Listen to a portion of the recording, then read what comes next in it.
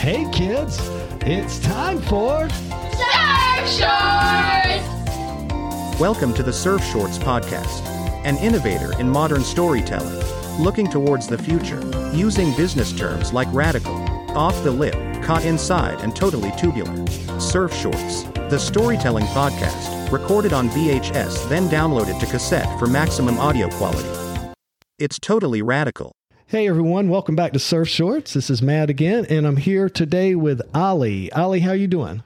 Yeah, I'm really well, Matt. And Ali, you're coming to us from Portugal, right? That's right, yeah. So I'm over in just outside Lisbon, outside the capital, in a place called Estoril. So it's like between Cascais and Lisbon. My geography of Portugal is poor, so I'll just say, okay. I wish I knew more about Portugal. I do know you get waves. We get some great waves, yeah. So that was one of the main reasons I moved here. So I've been here for about 3 years.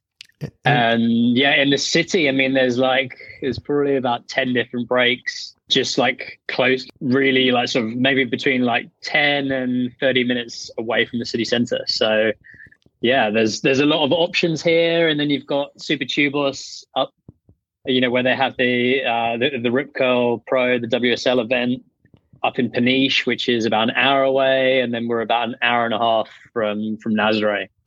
That season's just started. So yeah, that kicked off last weekend with like the first big swell of the season. Believe it or not, we have a legitimate big wave rider from here. His name's Mason Barnes. I don't know if you're familiar with him. I don't. Whereabouts are you? I am near Wilmington, North Carolina. So we're south of Outer Banks. If you look at North Carolina, Cape Hatteras is the furthermost cape. And then the next cape that juts out is Cape Lookout. And then we are on Cape Fear.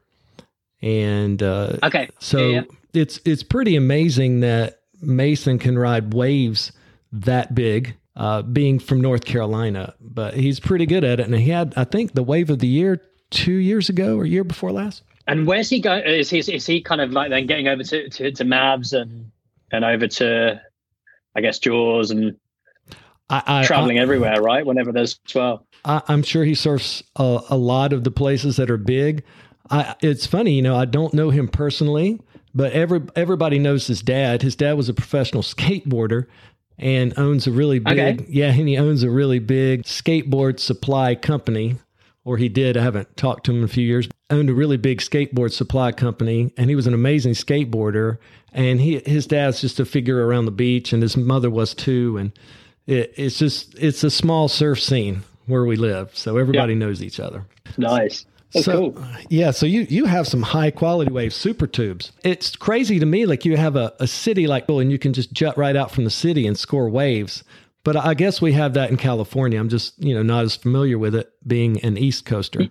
Yeah, I mean, I think it's probably, from my understanding, like one of the only capitals of a country where you have like those kind of like that quality of surf and waves on your doorstep. And I mean, before I moved here, I was in Sydney over in Australia for about 7 years. And I mean, that was pretty good as well, but it was really, really crowded. So it's kind of, if you kind of go out first light, you'd be with like 100 people or more in the lineup. And over here, it's, there could be just a handful of you. And then I went out this morning, for example, and I was on my own, so it's pretty crazy.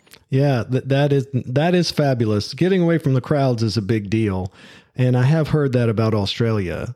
I have been traveling through California in the summertime and paddled out at daybreak. I think we were near El Segundo, but we paddled out at daybreak into 1 foot surf into such a crowd that we were almost just jostling our boards off of each other as the 1 foot swell undulated through. And I was like, this is not for me, a crowd like that.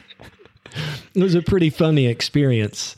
And though we lack the quality of surf for a large part of the year that California has, we have very good surf in the fall, and you can almost always score an island or make a slight effort and be surfing almost by yourself. So there's some good things. Nice. Now, that's cool.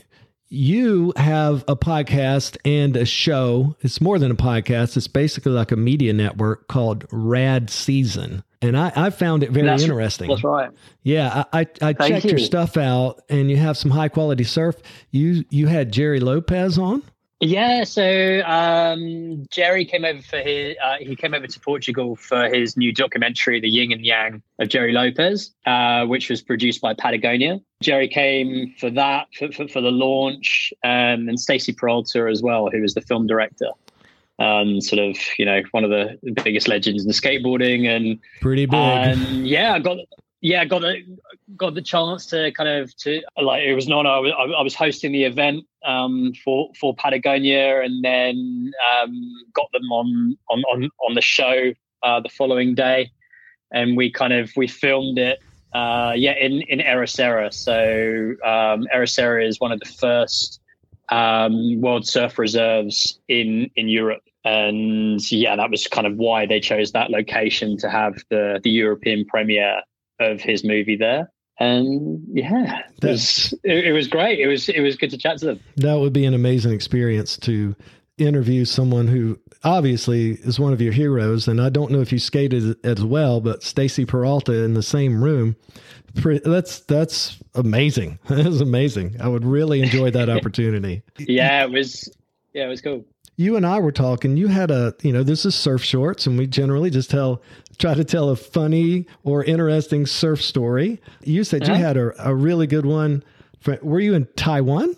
I was over in Taiwan. I was trying to think what would be, I've been surfing for about over 20 years. So maybe 22 years. Taiwan kind of stands out as a trip, now looking back, as one of the most memorable, that's for sure. I was over there when I was living in Australia. I went with my wife. She was 5 months pregnant at the time, and it was during kind of typhoon, tsunami, tropical storm season. So it was October time. This is going back to 2016, right? Yeah, it was our anniversary trip, so we wanted to kind of go somewhere a bit different that we hadn't been before. We heard some good things about Taiwan. We wanted to kind of check out Taipei and just see all the kind of being a big city and something a bit different, but then also kind of bounce back and forth to the coast. And I spoke to one or two friends who'd been there before, and they said that the waves, it's not like Bali or Indonesia where you kind of go there expecting perfection. Right. This was more kind of okay, we're going to go somewhere a bit different and just see, have low expectations and kind of see how it goes. Well, let me tell you, it's a wonderful woman that lets you bring a surfboard on an anniversary trip. Yeah, I know. So it was we kind of, we rented a car as soon as we got to Taipei, and I think looking back, if it was just a holiday, if it was just a family kind of trip, it was the wrong time to go, but it was the best time to go for surfing, because we kind of, it was almost like as soon as we landed, there was a storm building, and it was getting bigger and bigger. I remember kind of being out and sort of, surfing some of these reefs that wouldn't really break that often just because the swell was coming in. So we definitely scored, and we were like, oh, well, I scored some great waves. We kind of lucked out. And then, it was really kind of tropical, sort of torrential rain, kind of in the middle of the trip. I was looking at the forecast. I was tomorrow could be all time. It could be epic. And we were staying in this rickety kind of hotel right on the beachfront. We were just looking out the window, and the building was shaking. Oh my God! What are we going to wake up to in the middle of the night? Both our phones, we just had the phone, our mobile phones, our cell phones by the side of our bed. They just woke us up maybe 2:00 in the morning with this horrendous noise. It was it was this full on alarm. We looked at it, and it was just all in Taiwanese, and we both got text messages on the phone. But it must have, yeah. And it wasn't in English. It was all in Taiwanese, and we're like, what is it? And basically, all I could just see was like then the word like Richter and then the number. Oh, so we just we left all our stuff there, and I just go to Kat, my wife. I was like, look, grab the passports and let's get in the car. So we just took both passports from the bag, left didn't even try and pick up clothes or anything. Sure. Because we were like right on the front. I'm like, potentially there's going to be a tsunami coming.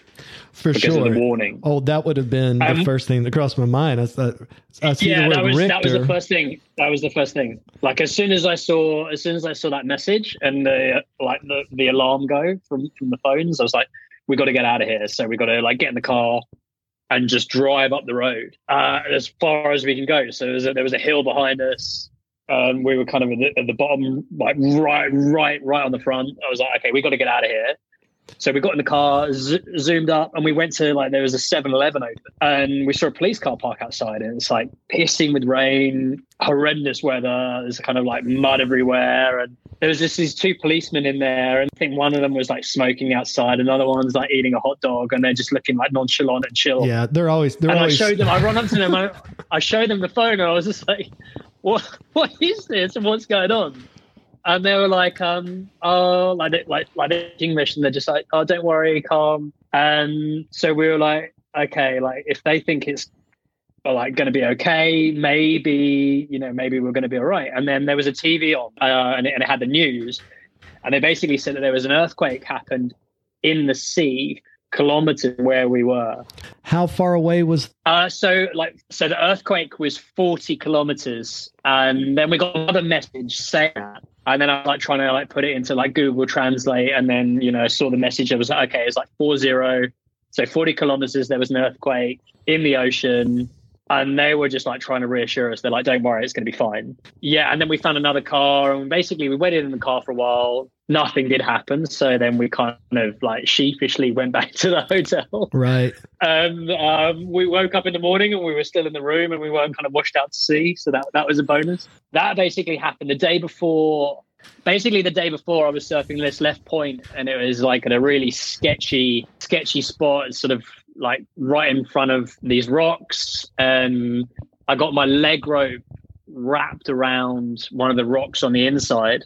It wasn't exactly big, but it was like holding me down, and I couldn't reach my ankle to take off the Velcro to undo the leggy. Sure. So I was waving. Like my wife was taking photos, and she thought I was just saying hello. And I was just like trying to be like, yeah, like hello, like could someone like get my leg rope off? I think I'm going to drown here. Finally, I managed to like hold my breath long enough and kind of like swim towards it, get my leg out, take the leash. But I ended up ripping one of the plugs out. So that was the day before. So then the day after the whole earthquake thing happened, we were like, okay, we're going to stick around, and we're just going to, I think the surf's going to be on.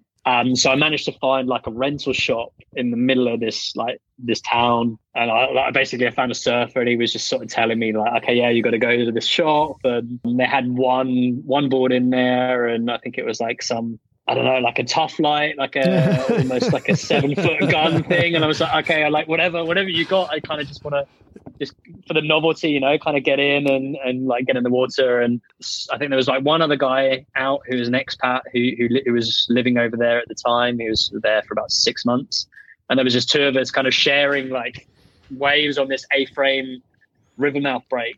But because of all the torrential rain, like the water was kind of, I grew up surfing in England, and you get some pretty like murky, like dirty water over there sometimes. And this was sort of like pretty brown, but it was fun. Here we have some problems with water pollution. There are a lot. This is the rural South is just in from us, of the States, and there are a lot of pig farms. So we really have a problem after storms and flooding events where really dangerous bacteria comes down the rivers and out the inlets, and then you're surfing in that. So whenever I hear murky water, it's, Taiwan, I think I would have been worried about, from my background, I would have been worried about whatever's in the water as well. Yeah. Yeah, ended up being okay, and but it was like just the full on. I mean, like there was landslides at the time when we were trying to like leave.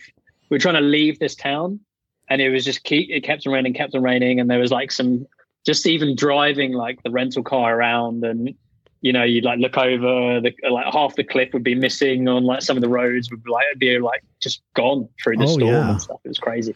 So tell me about the surf in Taiwan in general. So you said it's iffy, but they have reef breaks and some high quality point breaks. Yeah, they've got a bit of a mixture. So like on the East Coast there's beach breaks, there's points, there's a few reefs, and then it's not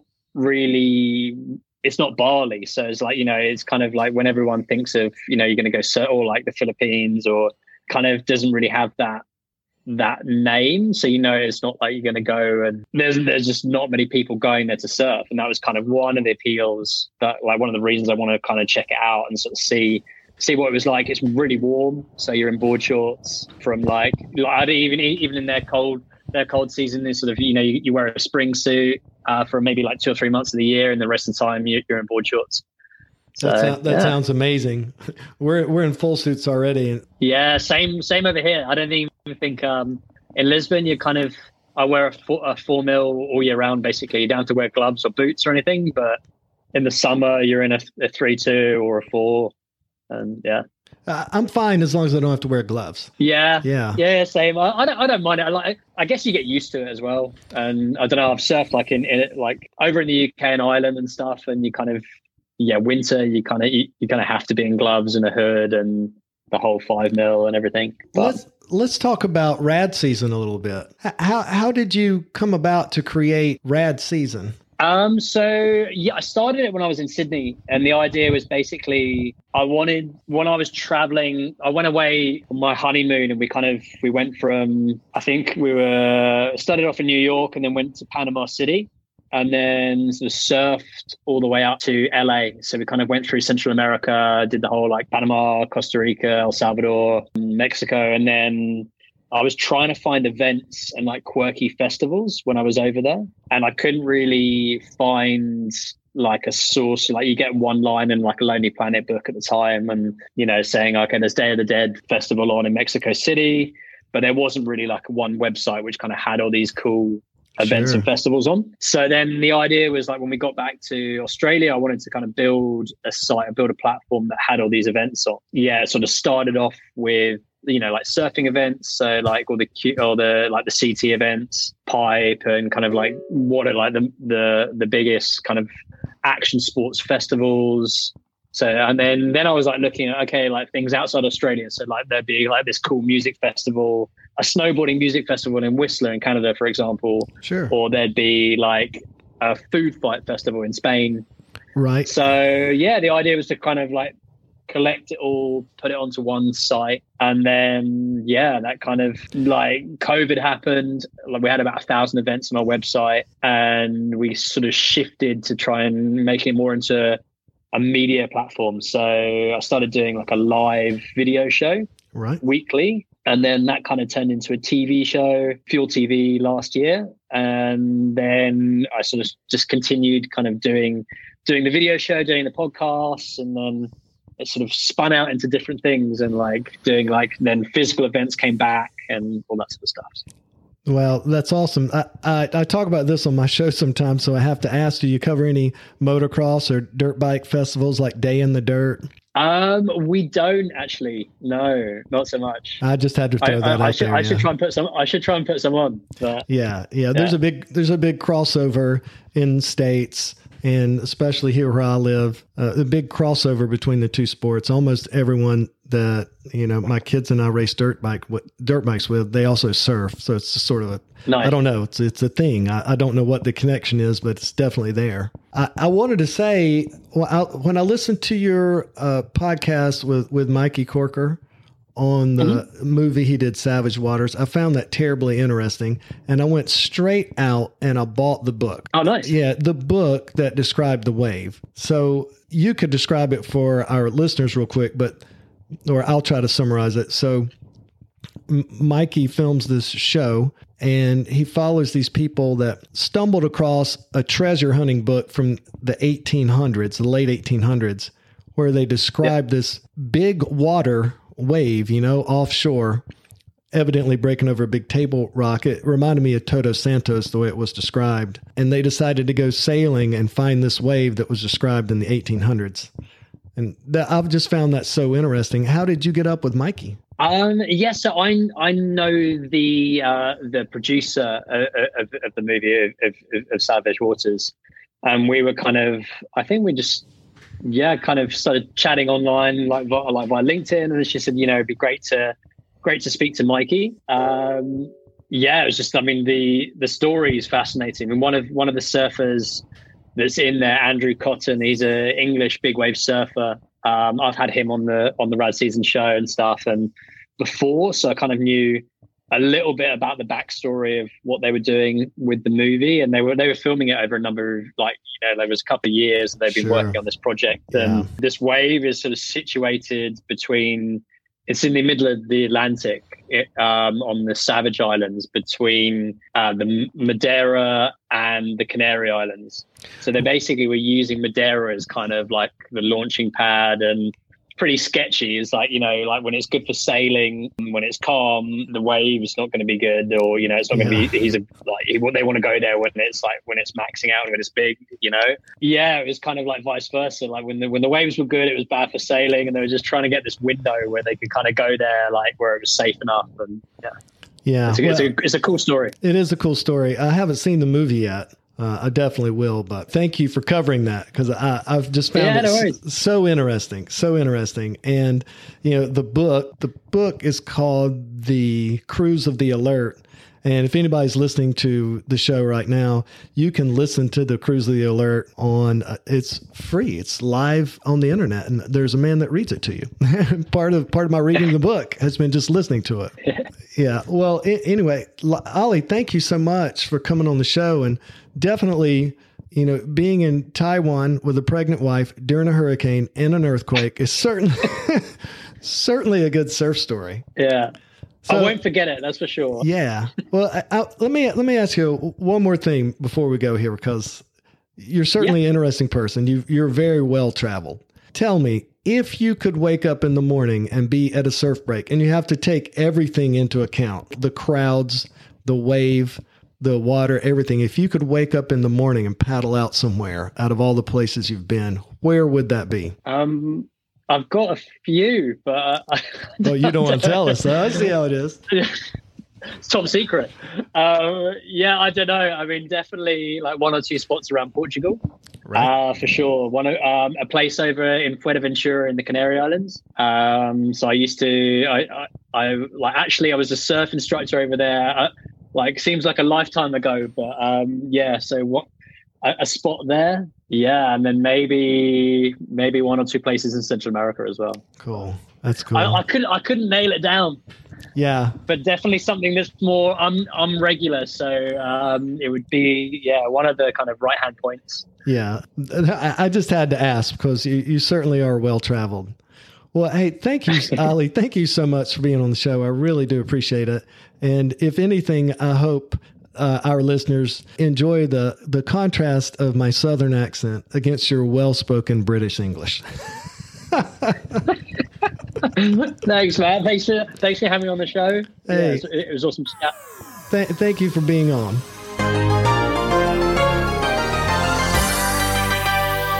Surf Shorts Podcast. Hey everyone, thank you so much for listening to Surf Shorts again this week. I really, really do appreciate it.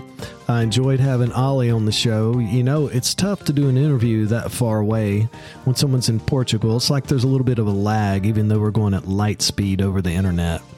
But Ollie's a great dude, and I feel like the show was very interesting. He's got a super, super cool media company. It's kind of like a travel business. Honestly, you should check it out if you're doing some traveling. It's called Rad Season. He's on Instagram, Facebook, everywhere. Rad Season. He also has a podcast that's very interesting. Let me tell you about this podcast. When I was listening to Rad Season, he interviewed a guy named Mikey Corker. We mentioned it on the show. Mikey runs the camera, and he's a film producer. So he gets on this sailboat, and it takes him a couple years, and he works with this family who's trying to find a big wave.